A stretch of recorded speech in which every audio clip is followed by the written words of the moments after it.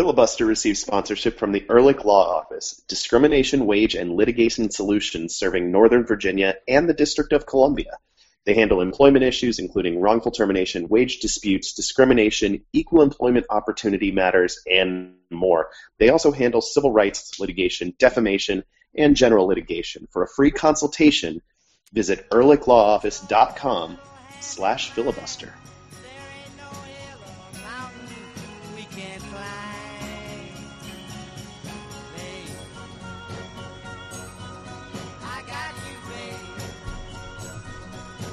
So the thing I don't understand is who orders sweet vermouth on the rocks with a twist?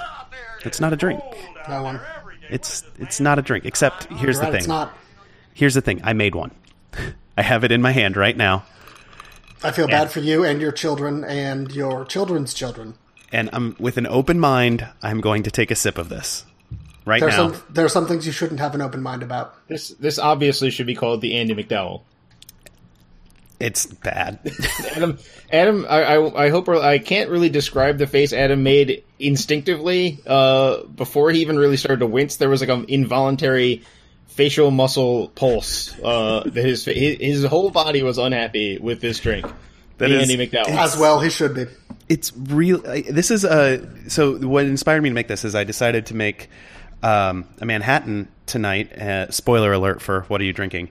And I looked at the bottle of sweet vermouth I have that is Giuseppe Carpano Antica Formula sweet vermouth that says best on the rocks, well chilled on the back. So I said, you know what? Andy McDowell might not be crazy. Let me try this out. No, it turns out she's crazy. Or her character is wrong on this thing anyway. Yeah, she might be a reasonable person and has chosen to go full method, and her character just happens to have an awful taste in drinks. Yeah, anyway, it's not a don't drink this drink. Not the detail I would put into a character, by the way. It doesn't really enrich the movie at all for her to have no idea what to order when you go to a bar. And I've heard of that. Something you order in a bar, right? Yeah, that. Hey, welcome in. This is Filibuster, the Black and Red United podcast. I'm Adam Taylor, still trying to get this syrupy medicinal taste out of my mouth. And they are Ben Bromley and Jason Anderson. We're all from blackandredunited.com, where we talk about DC United and the U.S. men's national team and the U.S. women's national team, and a lot more than that, actually. Tonight, we are focusing on DC United and the U.S. men's national team, because that's what's happening right now. We're also going to answer your questions in another Twitter box segment to end the show. Before we do anything, though, Ben, what are you drinking? And please tell me it's better than sweet vermouth on the rocks with a twist. I mean, to be fair, I'm kind of double fisting right now because I'm finishing the drink I had with dinner that does have vermouth in it, but not just vermouth with a twist, because that's a silly and ridiculous drink. But the main podcast drink I'm drinking... Adam, why are you making that face? Just stop drinking it. No. Just stop drinking it. That was me drinking my Manhattan and just being like, oh, God, that's better. That's not what that face... That was... it was a much better, I promise. Okay. There's no involuntary muscle spasms happening in my face. Okay. But what I'm actually drinking is leftover from the Super Bowl get-together that I went to. And so I got a growler from my local growler purveyor, and it is Flying Dog's Caramel Sea Salt Brown Ale.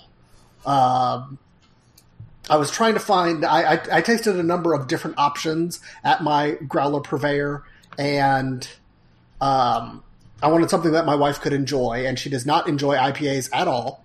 So all of those were off the books. And Richmond has a ridiculous to the point of insanity obsession with IPAs. Like, there are too many IPAs in Richmond. I like a good IPA, but there are too many in Richmond. So I needed something nice and malty. And bourbon barrel stouts weren't doing it for me. I love bourbon barrel stouts too, but not for a Super Bowl party. So I went with a caramel sea salt brown ale from the always reliable Flying Dog, and it is excellent. Jason, how are you feeling about Ben choosing Maryland's own Flying Dog? I mean, That's good. He should do that more often. See, I don't hate Maryland the same way that Jason hates Virginia. This is just facts.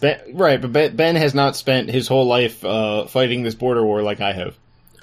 I guess that's true. If someone had a love for Kentucky or mayhaps Indiana, then there would be bigger problems. But luckily, nobody on this podcast likes Indiana or Kentucky. Because Indiana bourbon from Kentucky and nothing from Indiana. Most all the rye made in America comes from Lawrenceburg, Indiana. Comes from one brewery that we can have move. Right now is actually from Iowa, which is unusual, but that's not what I'm drinking. Actually, I'm mostly sure, because I've read blog posts about this, that most of the rye from Iowa is actually made in Lawrenceburg, Indiana, and then it is finished in Iowa. And they purposefully try to make it seem like it was completely made in Iowa, but almost all of it is actually made in the aforementioned Lawrenceburg, Indiana. Well, in any case, Indiana sucks. Let's try and remember where we came in at, which was... and nobody from here should like Indiana.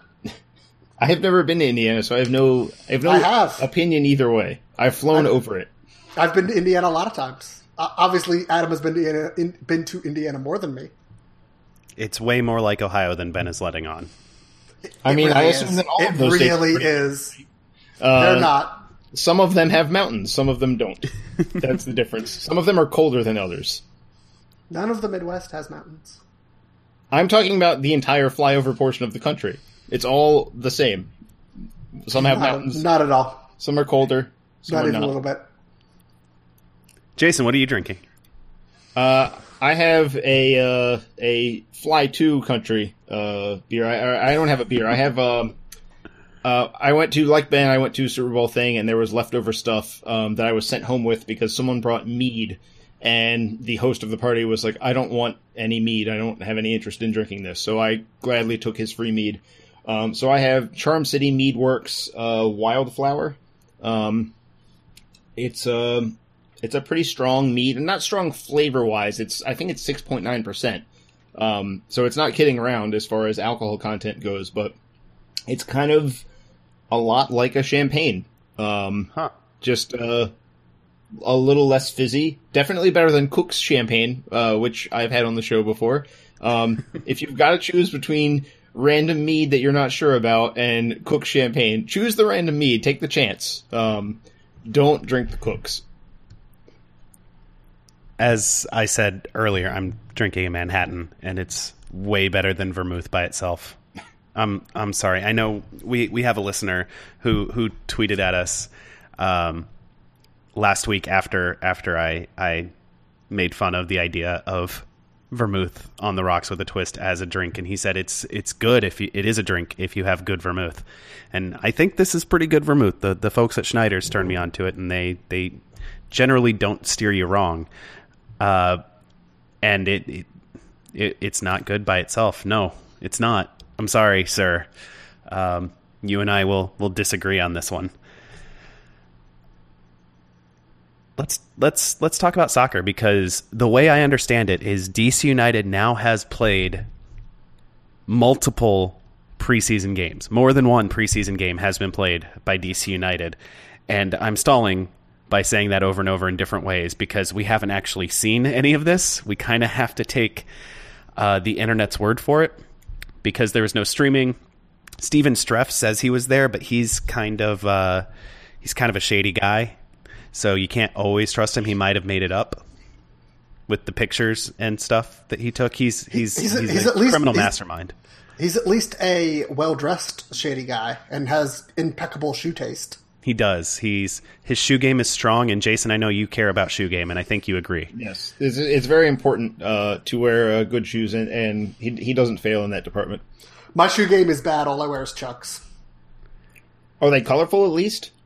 I usually wear black ones, but I also have green ones and red ones. Oh, that's not bad.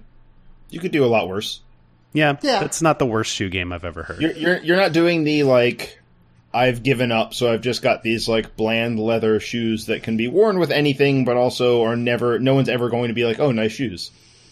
That's true. I when I first started getting my first real day job, I bought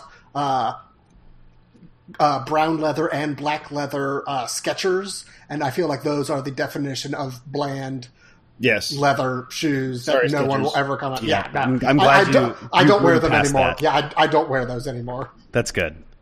If I need to wear a nice leather shoe, I have actual leather shoes that I wear for fancier occasions than my Chucks. Yeah, my favorite shoe is still the Samba. That is my go-to. It's a good one. I have blacks that I'm about to wear through the sole, and I have some red canvas ones that I've seen those. Been probably meaner to than I should have been. I've worn them in probably more inclement weather than I should have, but they're fantastic shoes. Yeah, I had some of those earlier in my life, and I also really like. I had a pair of really nice, just standard black Vans that I really loved until my dog chewed through them, and then I no longer had a pair of black Vans. That's very 90s, 2000s kind of shoe, black Vans. Yeah. But they're nice enough that they can go with work clothes. Oh, see that. Those aren't the same kind of Vans then. Yeah, working no. They're just in law firms and well, no, not in law firms. Yeah, I can't. The idea of wearing something like that to work is. I work for a university, but I wear these with nice slacks and a button-up shirt. Okay. And I wear my Chucks with those too. Yeah. So this is supposed to be a conversation about DC United's preseason. I'm not even going to get into my shoes because we'll have a 3-hour show on our hands. No, I think maybe we can have an addendum where Jason just kind of talks about his shoes. I don't even know, it's going to be long. It's probably not for the best. So some stories that we have seen on Twitter or heard from Steven Streff or around the way from these 2 preseason games, one of which was a 60-minute match against the US U17s down in Bradenton, which I think ended about 17-0 for DC United. That's only a mild exaggeration. The other one was a 1-0, or I guess 1-1 draw with the Philadelphia Union over 90 minutes. So more of an actual kind of game, even if it was basically split squad between the two halves. The stories that we've seen and heard, Jalen Robinson appears to be ahead of Kofi Opare at center back.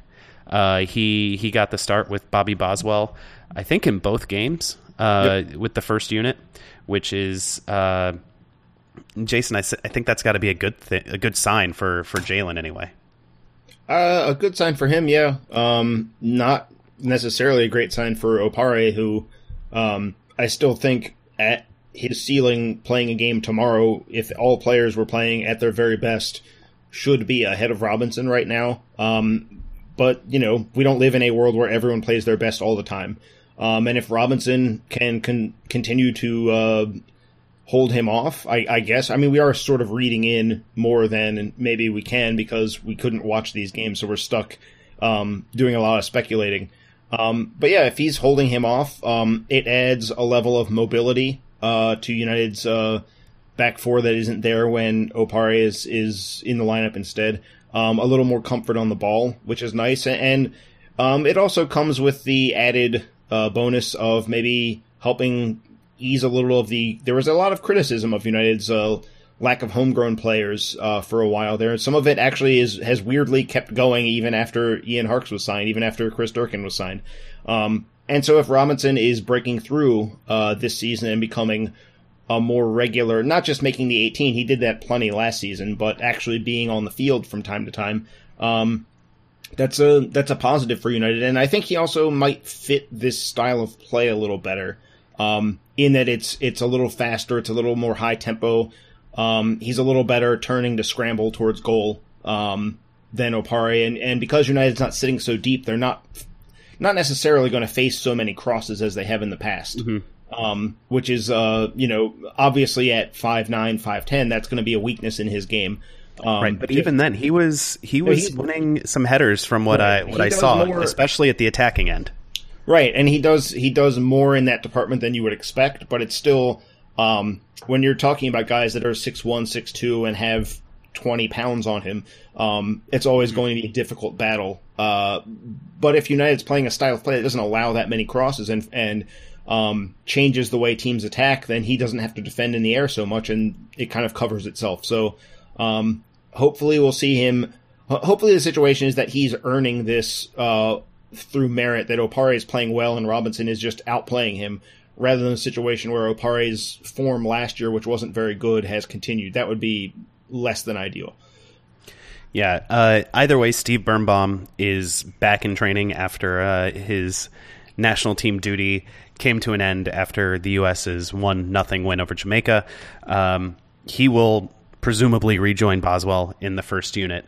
One thing I'm curious to see, since Boswell has been the organizer of this team since he arrived back in D.C. in 2014, one of the things I'm curious about after Birnbaum's stint with the U.S., he was the one constant in the 2 games in this camp. He's the only player to play all 180 minutes. And presumably he was the guy, at least in the Jamaica game, who was organizing that back line with Walker Zimmerman next to him.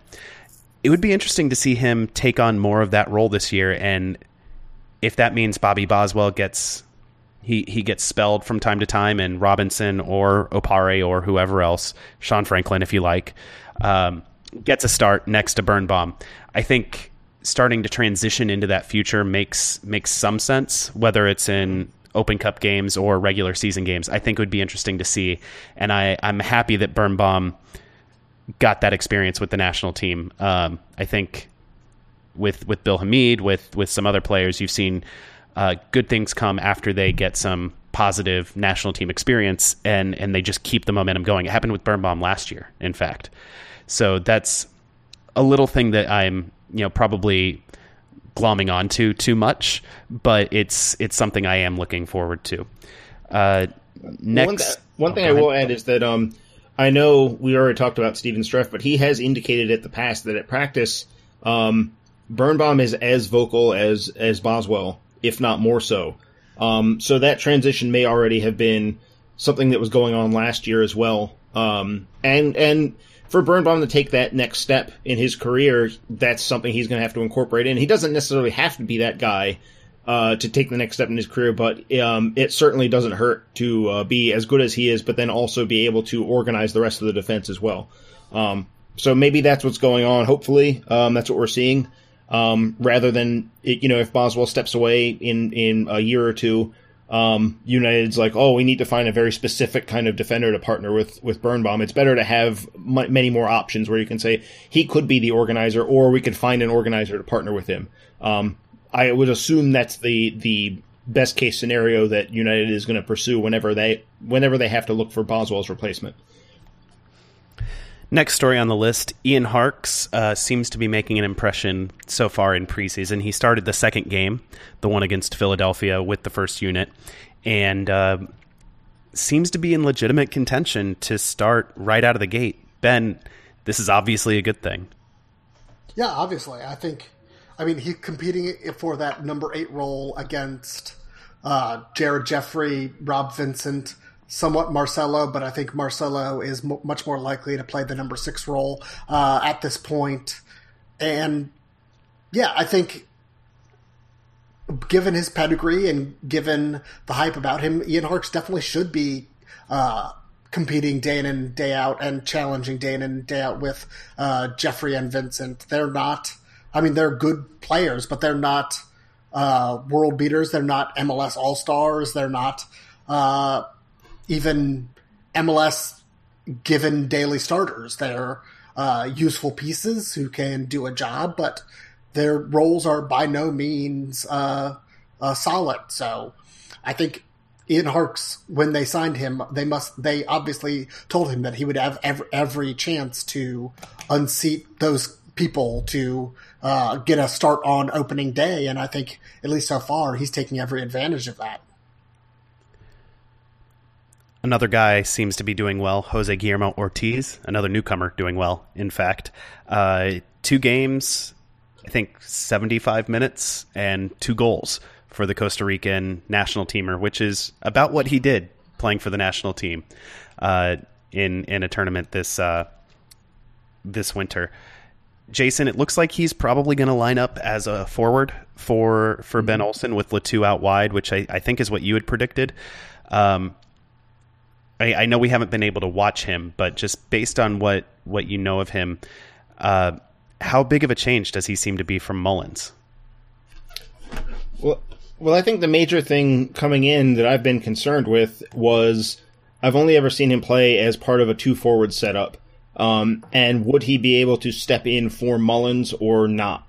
And which is why when he was signed, on multiple times, I think in comments on this show on Twitter, I mentioned that he might end up being more of a winger than a forward in this formation. But it's turned out that at least so far, he's getting the job done as a forward. There hasn't been any talk of him, he needs adjustment. We're not going to hear criticism of players right now unless they do something really bad, but we might hear some sort of quasi-coded language where it's like, well, he's still adjusting, and that's usually a code for it's not going well just yet. It might get there, but it's not there yet. And we haven't heard anything about that, about Ortiz in that department. So that's a good sign. The fact that he's getting goals is always useful when you've come to a new club, to just get scoring right away for a forward. It's the best way to build your confidence, even if it is against the under-17 national team. The Philadelphia goal definitely is a little more meaningful, I'm sure. But Ortiz is a feisty guy. He works really hard. He's not fast, but he's not slow. He's got respectable speed. He's I would say a little faster than Mullins. And I think if he can play back to goal well enough to bring the rest of the midfield in, then United maybe doesn't have to worry so much about a viable Mullins backup as they were maybe a few weeks ago. Even after the Ortiz signing, that was something that I know I was still a little apprehensive about was, is he able to step in and replace Mullins? Because you can't just ask Mullins to play all 34 games, not with the schedule United has. And just in general, you can't really expect a player to play 34 games in a lone forward role and still have something to give you come playoff time. So I think Ortiz is, at least it seems like, obviously we haven't watched these preseason games, so it's tough to say for sure, but the signs are pointing to someone that can actually be that backup forward. And when you have a guy who's on at least the fringes of Costa Rica's national team, I don't know if we'll see if he gets called in for the qualifiers next month. That tournament Adam mentioned, the Copa Centroamericana, is or was basically a B team tournament. But he had 4 caps and 2 goals, which is still pretty good. Yeah, he was their main striker in that tournament. It's still a tournament where they were trying to. That's how you qualify for the Gold Cup in Central America. If I'm not mistaken, that's the qualifying path. That's what that tournament exists for. So they were still games of some. There was a consequence. They weren't just a goofing off with a random January tournament. And he has been effective. I mean, we're talking about a guy whose off-season features now 4 goals on various levels. That's not bad. It'd be much worse if we were saying like he has not scored yet at any level. That would be maybe not ideal, but he's finding some things. That would be the Leonard Pajoy era, right? Where the Copa Centroamericana coverage would have been about offside. But yeah, it seems like things are going pretty well. It seems like he'll be the first choice sub for Mullins, with Kamara being the third option, and maybe Nagel figures in there as well. Now that there are 4 solid wingers in the squad, maybe Nagel might see a couple more minutes as a forward if need be. Anything else Catch your guys' eyes from this preseason so far? That's all that's on my list. I mean, Ben Olsen has definitely been trying Nick DeLeon as a left fullback, as we kind of expected. I mean, with the way the roster is right now, Ben Olsen basically has to try Nick DeLeon as a left fullback, at least at some times. I mean, Maxime Tissot is also a candidate for that position, and seems to be doing it against the Union. Exactly, yeah. And seems like the most likely trialist to be signed. I think only one will, and it seems like it'll probably be Tissot. We will see after the team comes back after this game. We're recording on Tuesday, so there's a game tomorrow. It probably the day of this podcast coming out. probably. It will be. Okay, there you go. That's a bold guarantee. But yeah, after that game, they come back. There's the season ticket holder event at Pinstripes, and then they will head back down. And that second leg is probably going to see other trialists show up, and current trialists leave. Right, and so if Tissot is still hanging around at that point, he's halfway there to winning a contract because they do need a left back, even if De Leon turns out to be serviceable there like he was on the right. You still probably need, especially since he's probably going to be playing some right back. You need him in so many places on the depth chart that you can't just go in and say, like, well, he's also the number 2 at this other position. He's never played. He's the number 2 at lots of places. Right. And he's the number 2 at lots of places. So if he's starting on the right, he can't also be starting on the left. Right. He's the ultimate 12th man. He can start anywhere he wants, including everywhere at the same time. I mean, and we talked about this. No, that's not how physics works. Isn't it? No. We didn't quite talk about this level of Schrodinger's De Leon. But Schrodinger's Nicky.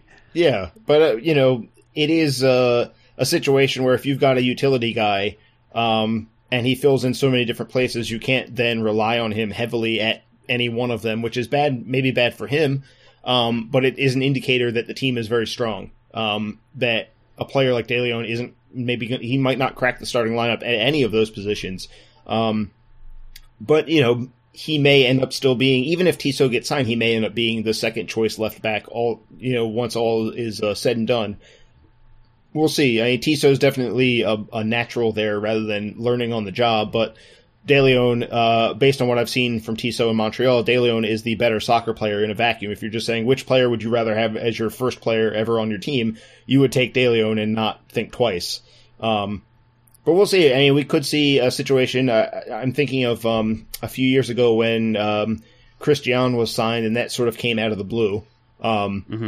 And then it worked until he went back to Spain. And then he wanted to go home. So you never know. We might see some random guy signed out of the blue from Spain or Portugal or Japan or Morocco. Argentina. The world is a big place, and it's full of professional soccer players. And the world is a big place that's full of more and more soccer leagues not able to pay their players, so making MLS and its guaranteed paychecks, even if they are in theory a little less, more and more attractive. I was going to say that Jason's really positive kind of unifying sentiment was a great way to end this first segment, but instead I will say that Ben's cynical, self-interested sentiment is also a great way to end this first segment. We will be right back with Cody Bradley from Stars and Stripes FC to talk about the U.S. men's national team. So stick around. This is Filibuster, the Black and Red United podcast.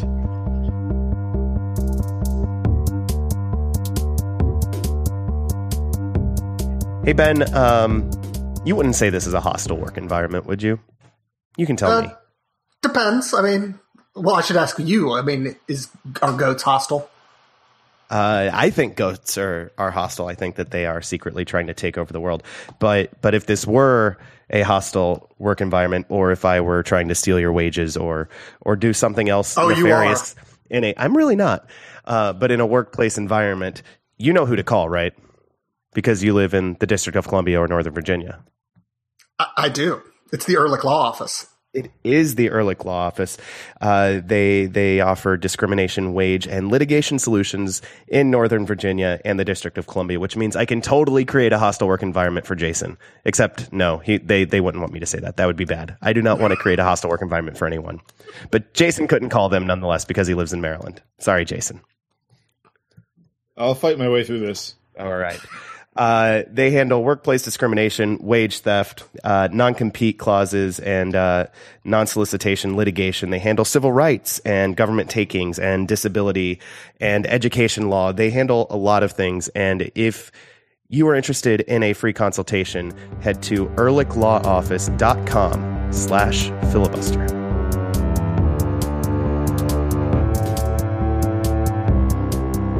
Welcome back to Filibuster. The U.S. men's national team just wrapped up its first January camp under the second tenure of Bruce Arena with a 1-0 win over Jamaica. Here to break it down with us is Cody Bradley from our sister site, Stars and Stripes FC. That's a lot of S's in there. Cody, how you doing? I'm doing pretty well. How about you guys? Doing pretty well. Thanks for joining us tonight. What are you drinking?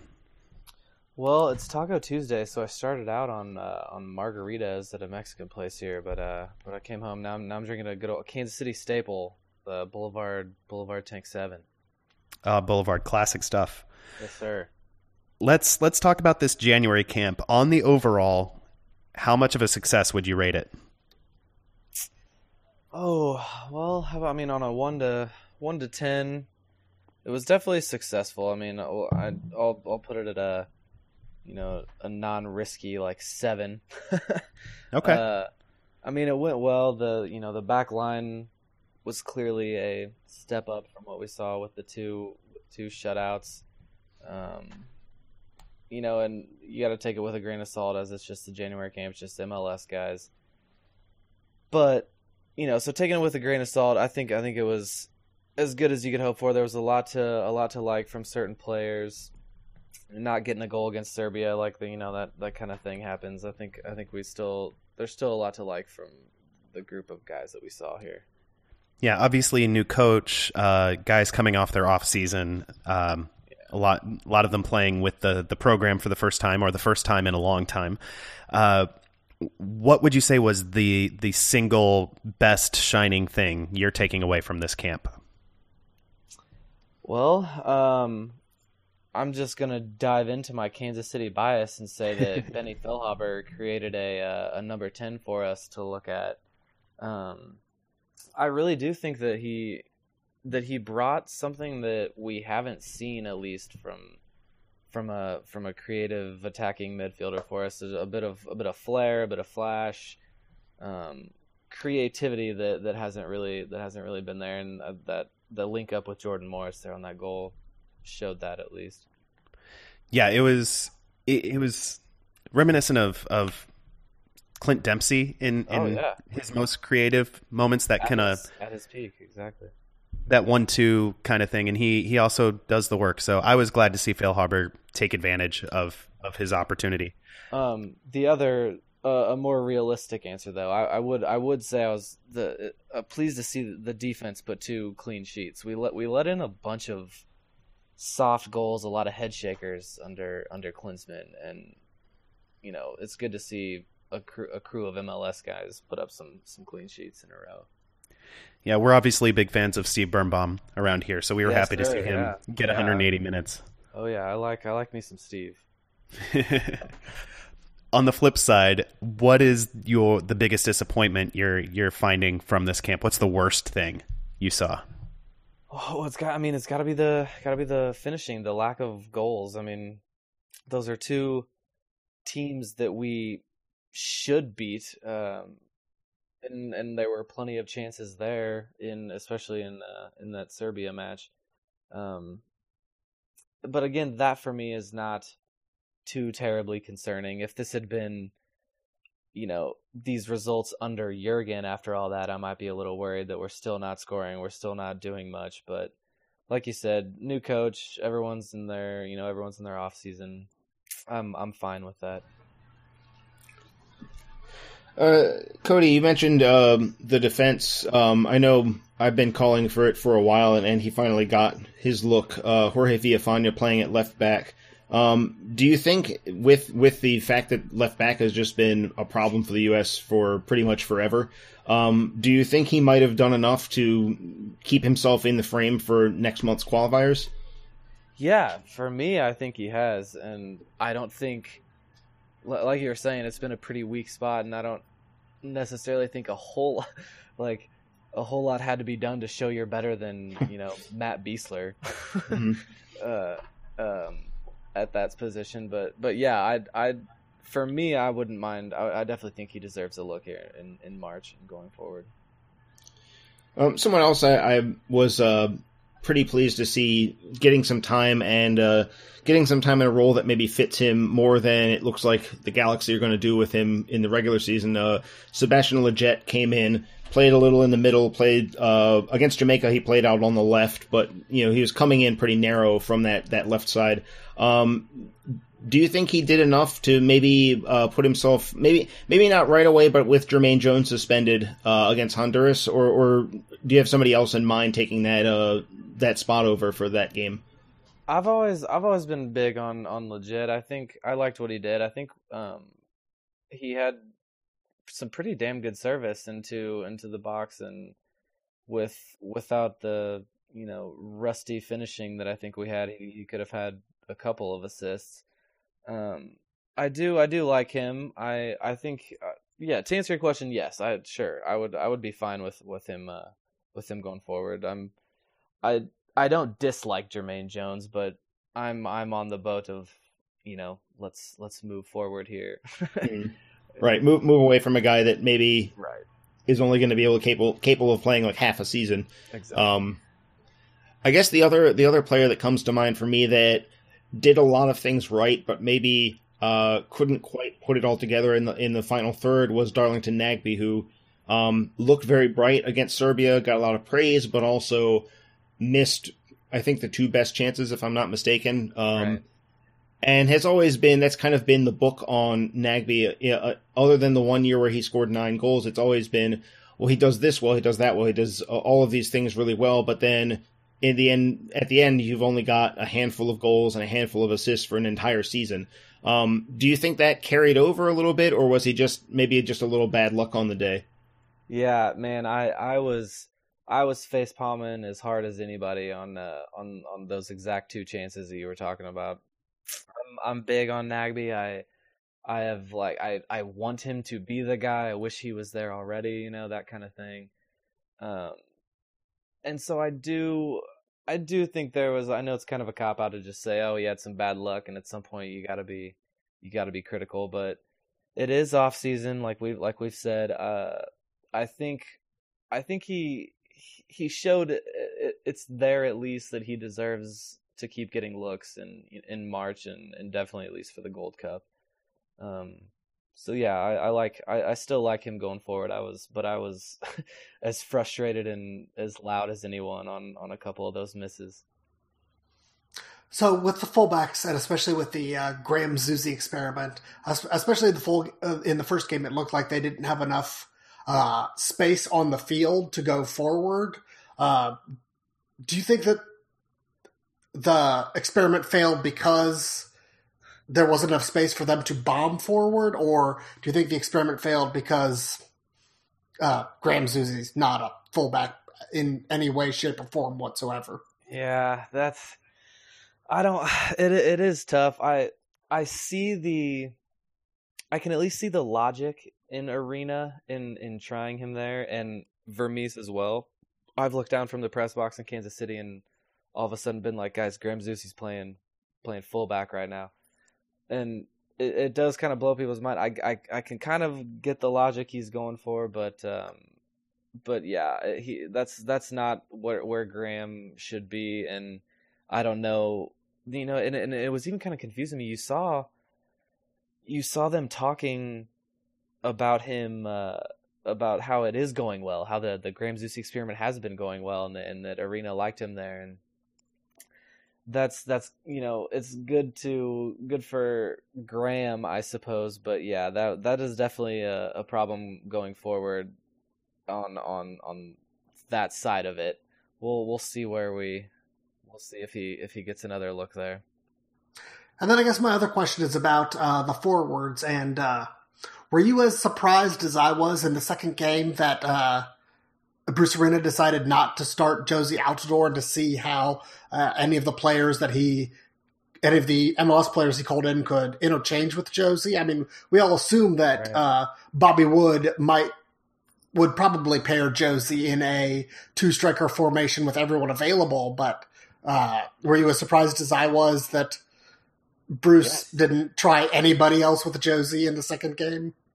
Yeah, I definitely was, because you have to think. I mean, I know this camp is about getting looks, and you're not necessarily concerned with the result. But yeah, like you said, you got to think you want to get as many looks as you can with people around Josie. Now I know that first game obviously was not what he was looking for from his front man. But yeah, it's like I just said, this is January camp, and you want to get as many looks as you can. So I was definitely very confused to see that. I would have liked to have seen it, and wasn't all that happy, obviously, with Juan Agudelo. He only supplied, maybe I think he had one moment that got your hopes up a little bit, but yeah, If this was a situation where he wanted to win and he was upset with Josie's performance from the first one, I'd get that. But yeah, I definitely wanted to see how, any other options we have, because Josie should be out there and I want him out there still. So yes, I think we should be experimenting with as many guys as we can to find that little bit of magic or that rapport. Yeah, I think that the game in Chattanooga was definitely about experimenting, just maybe a little further afield than a lot of us, and I know other people who talk about the game on websites and podcasts were necessarily comfortable with. Michael Bradley didn't start that game. Josie Altidore didn't start that game. So there are some people will be on the field against Honduras and against Panama who weren't out there, and even though they were on the bench for it. So, yeah. One thing I said after a regime change like that, you do want to see them coming together and working together like that. Just like you were saying, it is very odd. Right. I understand what he was doing, especially on semi short rest. With players who are still in their preseason. I understand not pushing them so hard and making them go 180 minutes back to back like that, but at the same time, you do want to see Josie out there. You want to see Bradley out there. You want to. I understand sending Jermaine Jones home, and Kleshton had a human side story reason to go home, but there's still some things you want to see out there. Yeah. All that being said, Cody, do you feel better or worse about the March qualifiers than you did before the January camp? Oh, I definitely feel better. They would have had to have really blown these two games for me to not feel better. I do think the player's mentality is way better with after this coaching change. I think Bruce obviously knows what it means to get through CONCACAF, how to play all these teams. The 0-0 and a bunch of MLS players in their off season against Serbia, I'm not too worried about that. And hey, we couldn't beat Jamaica however many months ago there for third place, and got them here or at our place in the last Gold Cup. Yeah. For third place. Yeah, that's right. Yeah, I'm not still bitter about that, by the way. Yeah, not at all. Not even a lot. Right. No. So what players who were in this camp who weren't starters? We know Bradley and Altidore will almost certainly be in the 11 against Honduras. What other players from this camp do you think made a case for themselves so strongly that Bruce Arena will put them under the team sheet? How about it might be a little optimistic, but Walker Zimmerman did a lot for himself at the camp. I don't know that it means that he has got himself into the lineup. He's still kind of raw as MLS, but I really like his, he put in the full shift there against Jamaica and had a shutout, and I think he did quite a bit for himself. And Jordan Morris, he showed some rapport there with Feilhaber, showed that got a goal when Josie couldn't get a goal. I know it's his job to do it, and you shouldn't pat him on the back too much, but yeah, young guy, he got a goal, he saw the ball go in the net. I think he did quite a bit for himself and earned himself some more looks here going forward when the rest of the international guys come in. One spot I think is going to be interesting is goalkeeper going into those March qualifiers. Brad Guzan hasn't played in a million years. Bill Hamid seemed to be next up, and he got hurt. He should be back by March, and so we'll see. Nick Rimando and Luis Robles got the starts in this camp. Do you think either of them, who neither of them has ever started a qualifier, will one of them start against Honduras and or Panama? Oof, it seems like I've been saying the same thing about Nick Rimando for the last 5 years now about, I feel like we should be able to move on, or it's time for another number 3 there to make his way up the line. I mean it's Bruce. He's got the history there. He knows that Rimando is not going to make stupid mistakes.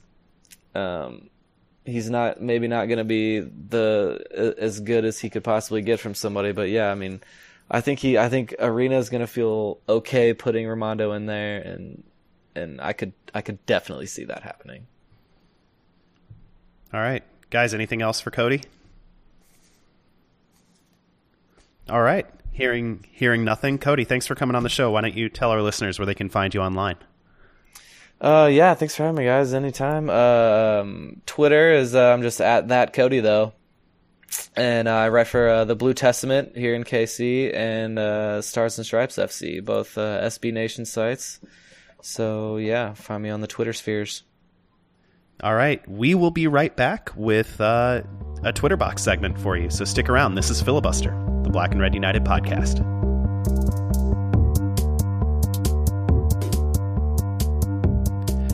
Welcome back to Filibuster, the Black and Red United podcast. It's time to open the Twitter box, where we read your emails and tweets. Why would it make a noise like that? Why wouldn't it? I think that's a fair point. It's a box. But it's a Twitter box. That does not make this make a noise. This noise has no link to the box. Jason, pew pew pew, pew pew pew pew pew pew. Our first question comes from a longtime listener and commenter on the website, Filmy Girl, who is at Filmy Girl on Twitter. She asks us, at FilibusterDCU, Settlers of Catan, when will we get the live stream of those games? I think that's a fair question. We don't get DC United preseason live streams.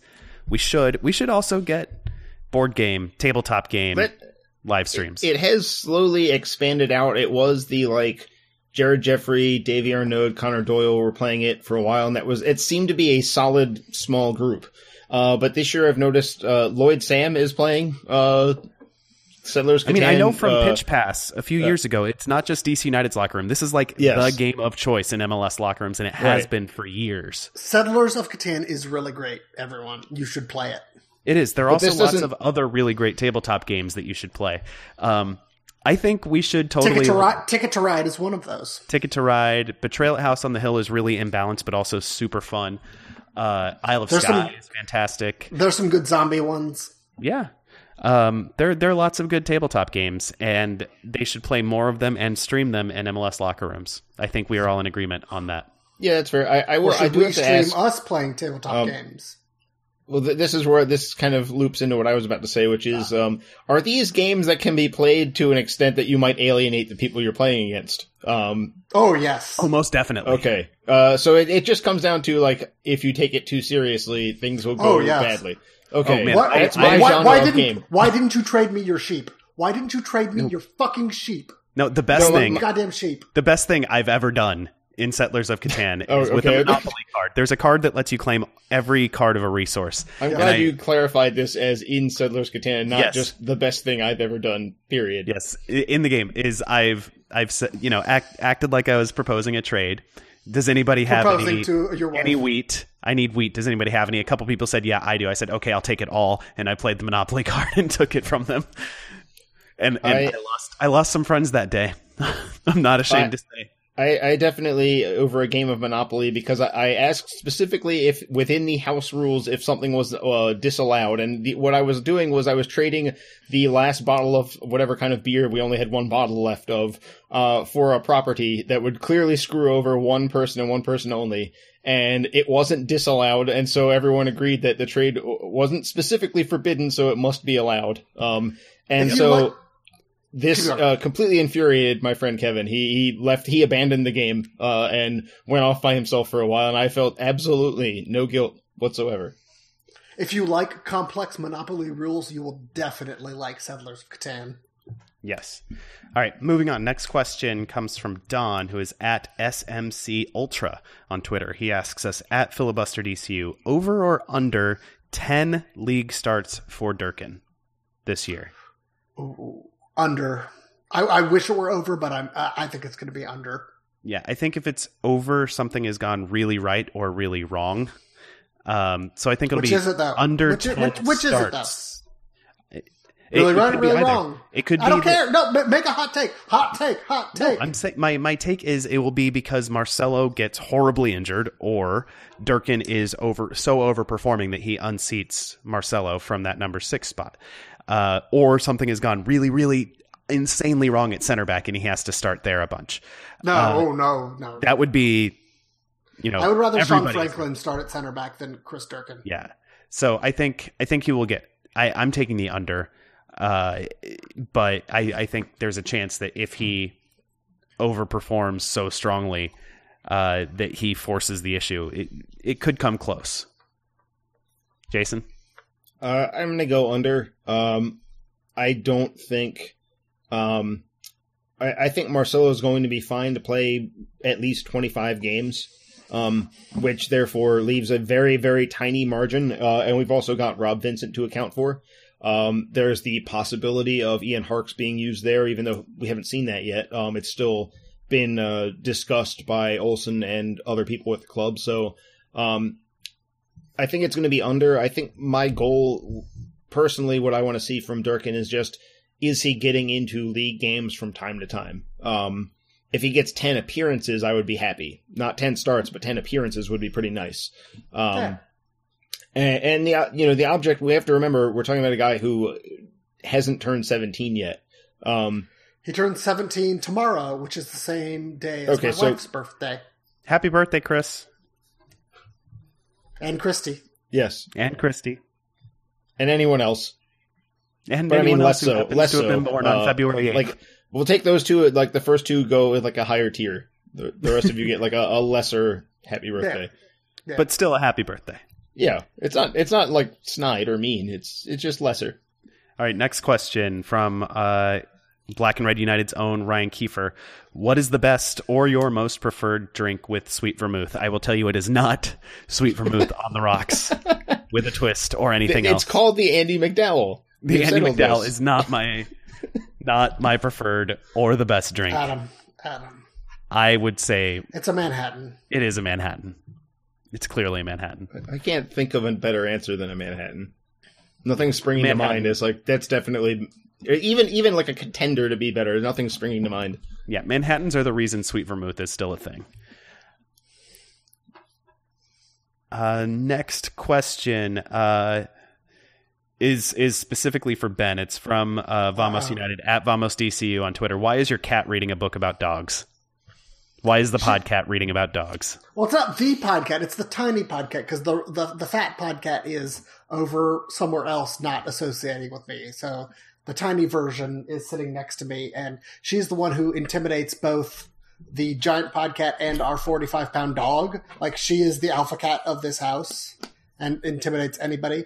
But, yeah, we have a book about dogs. She's sitting on it. She's showing her dominance not only to human and non-human alive critters, but also to books and paper-based objects. So, the concept of dogs? Yeah. She's just showing her dominance in all facets to both representations of dogs, real dogs. Yeah. Metomony is not a thing for her. She just dominates everything. Final question I think it's the final question anyway, comes from Shane, who is at Enkimion on Twitter. He asks at Filibuster DCU, talk about the ridiculously good odds for DC United winning MLS Cup, 20-1. I will say those aren't ridiculously good odds with 22 teams in the league. I think what he means is they're favorable odds as far as betting. It's better than random. Oh, and I mean, DC United should be higher than that. I mean, they're a better team than 20-1. But that's, is what he's getting to. But we all know that betting odds don't get made based on who is the most likely to win. Right. Kurt Anolfo's Galaxy will be like 6-1, regardless of the fact they're Kurt Anolfo's Galaxy. Yeah, right. I'm trying to look at the odds right now, and all of them are European style odds givings, where it's not 20-1 or whatever. It's the LA Galaxy are plus 600. Yeah, I don't know what that means. Plus 600. DC United are plus 2,000. So I guess it's basically the same thing. The Galaxy are 6-1. DC United are 20-1. It's susceptible to who people would bet on, and you know, the narrative about DC United is still from 3 years ago. So it's not just the narrative; it's just that there's no name player that draws people's attention to DC United the way that Giovanni Dos Santos brings in people to the Galaxy, or the Red Bulls just get attention because they're in New York. NYCFC, I'm sure, has lower odds than DC just because David Villa and Andrea Pirlo are there. It wouldn't matter if the rest of their team was literally the staff of Hudson River Blue. They are. We like those guys, but I don't assume that they could step in and be the other 9 players for NYCFC and have that be a good team in MLS. Yeah, Sorry, I think our buddy Raf would. I would give him odds on Jeopardy, where he's competed, but I don't know if I would give him odds on MLS they Cup. would be good at a lot of things as a squad, but I don't know that they would necessarily be ready to step in as the rest of an MLS lineup. I will say the odds I'm looking at originate with Bovada, an online bookkeeper. They're the their most ridiculous odds, and I can't imagine why they're so high. Are the Vancouver Whitecaps at 16-1 and the Portland Timbers at 20-1, same as DC United. Those two, and even Real Salt Lake at 14-1, seem like the most ridiculously overstated odds. FC Dallas at 12-1 is a value buy, if ever I've seen one. And DC kind of falls into that category too. Exactly. Maybe not as likely as FC Dallas to win it all, but definitely more favorable than those odds led on, I guess, is the best way to put it. Yeah, they are definitely. I think they're in the. And this is just the vagaries of bookkeeping. You have 1, 2, 3, 4, 5, 6, 7, 8, 9, 10, 11, 12. 12 teams. 1, 2, 3, 4, 5, 6, 7, 8, 9, 10, 11, 12. Thank you, Sesame Street. You're welcome. DC United is right at the middle of the table for their odds to win.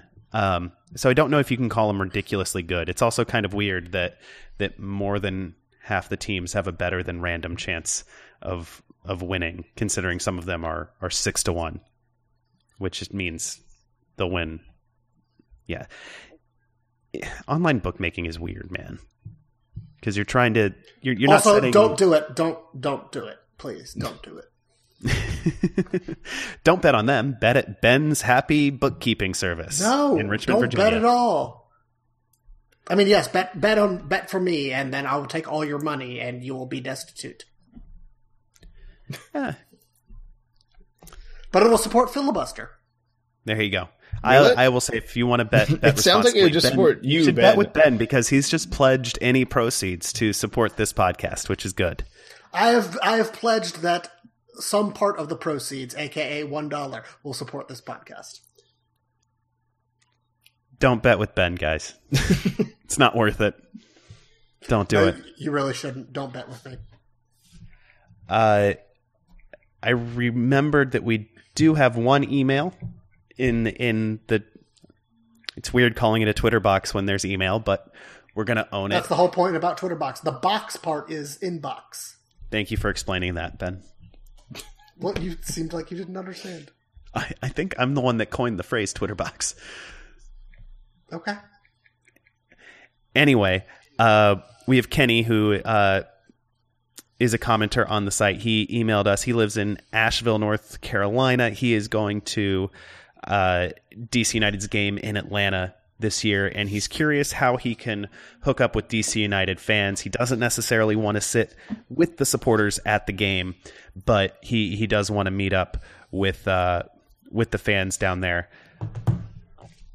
when they go. And I'm sure there will be a road trip. In fact, I think the Screaming Eagles have already started organizing theirs and started selling tickets if you do want to sit with them at Mercedes-Benz Stadium. No, it'll be at Bobby Dodd Stadium. It'll be at Bobby Dodd. That's right. Yeah. Which I've already looked into the fact that, I mean, the cost of a flight at this point in time is like $140 out of BWI. I think out of National it was like $175 or something like that. It's not expensive. That's pretty reasonable to get down there. So I feel like a lot of people are going to want to make that trip because it's not going to get more expensive because you're talking about Atlanta being a hub for so many airlines. It's always easy to get down there. Especially flying midweek. I mean, that game is on a Wednesday. So that might discourage some travelers, but if you were going to go to Atlanta, it's probably the only chance you'll ever get to see DC United play at Bobby Dodd Stadium, if that means something to you. But yeah, I mean, the main way to find other supporters is talk to the supporters clubs themselves, find out where they're setting up in the parking lot.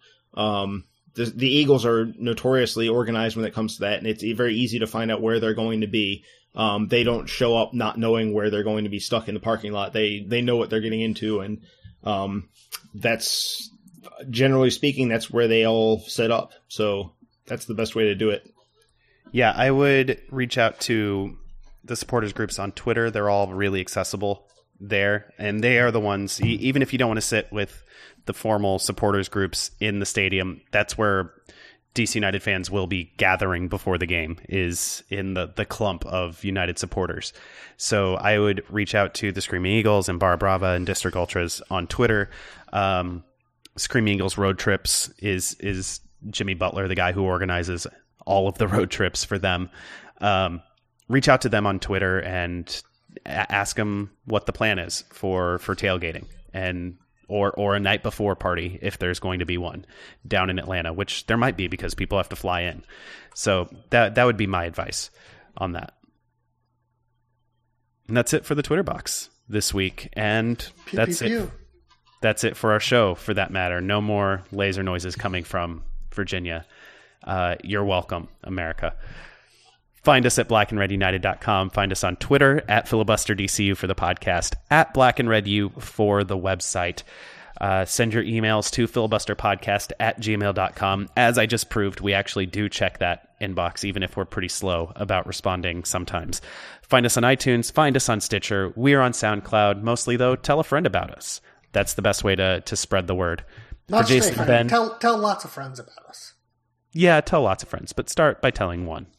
You know, the journey of many conversions starts with a single something or other. For Jason and Ben, I'm Adam, and we will talk to you real soon. Say goodbye, Jason.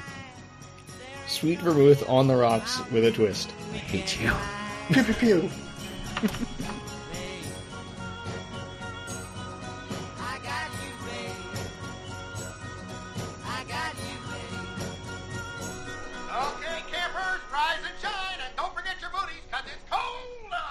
It's cold out there every day. What is this, Miami Beach?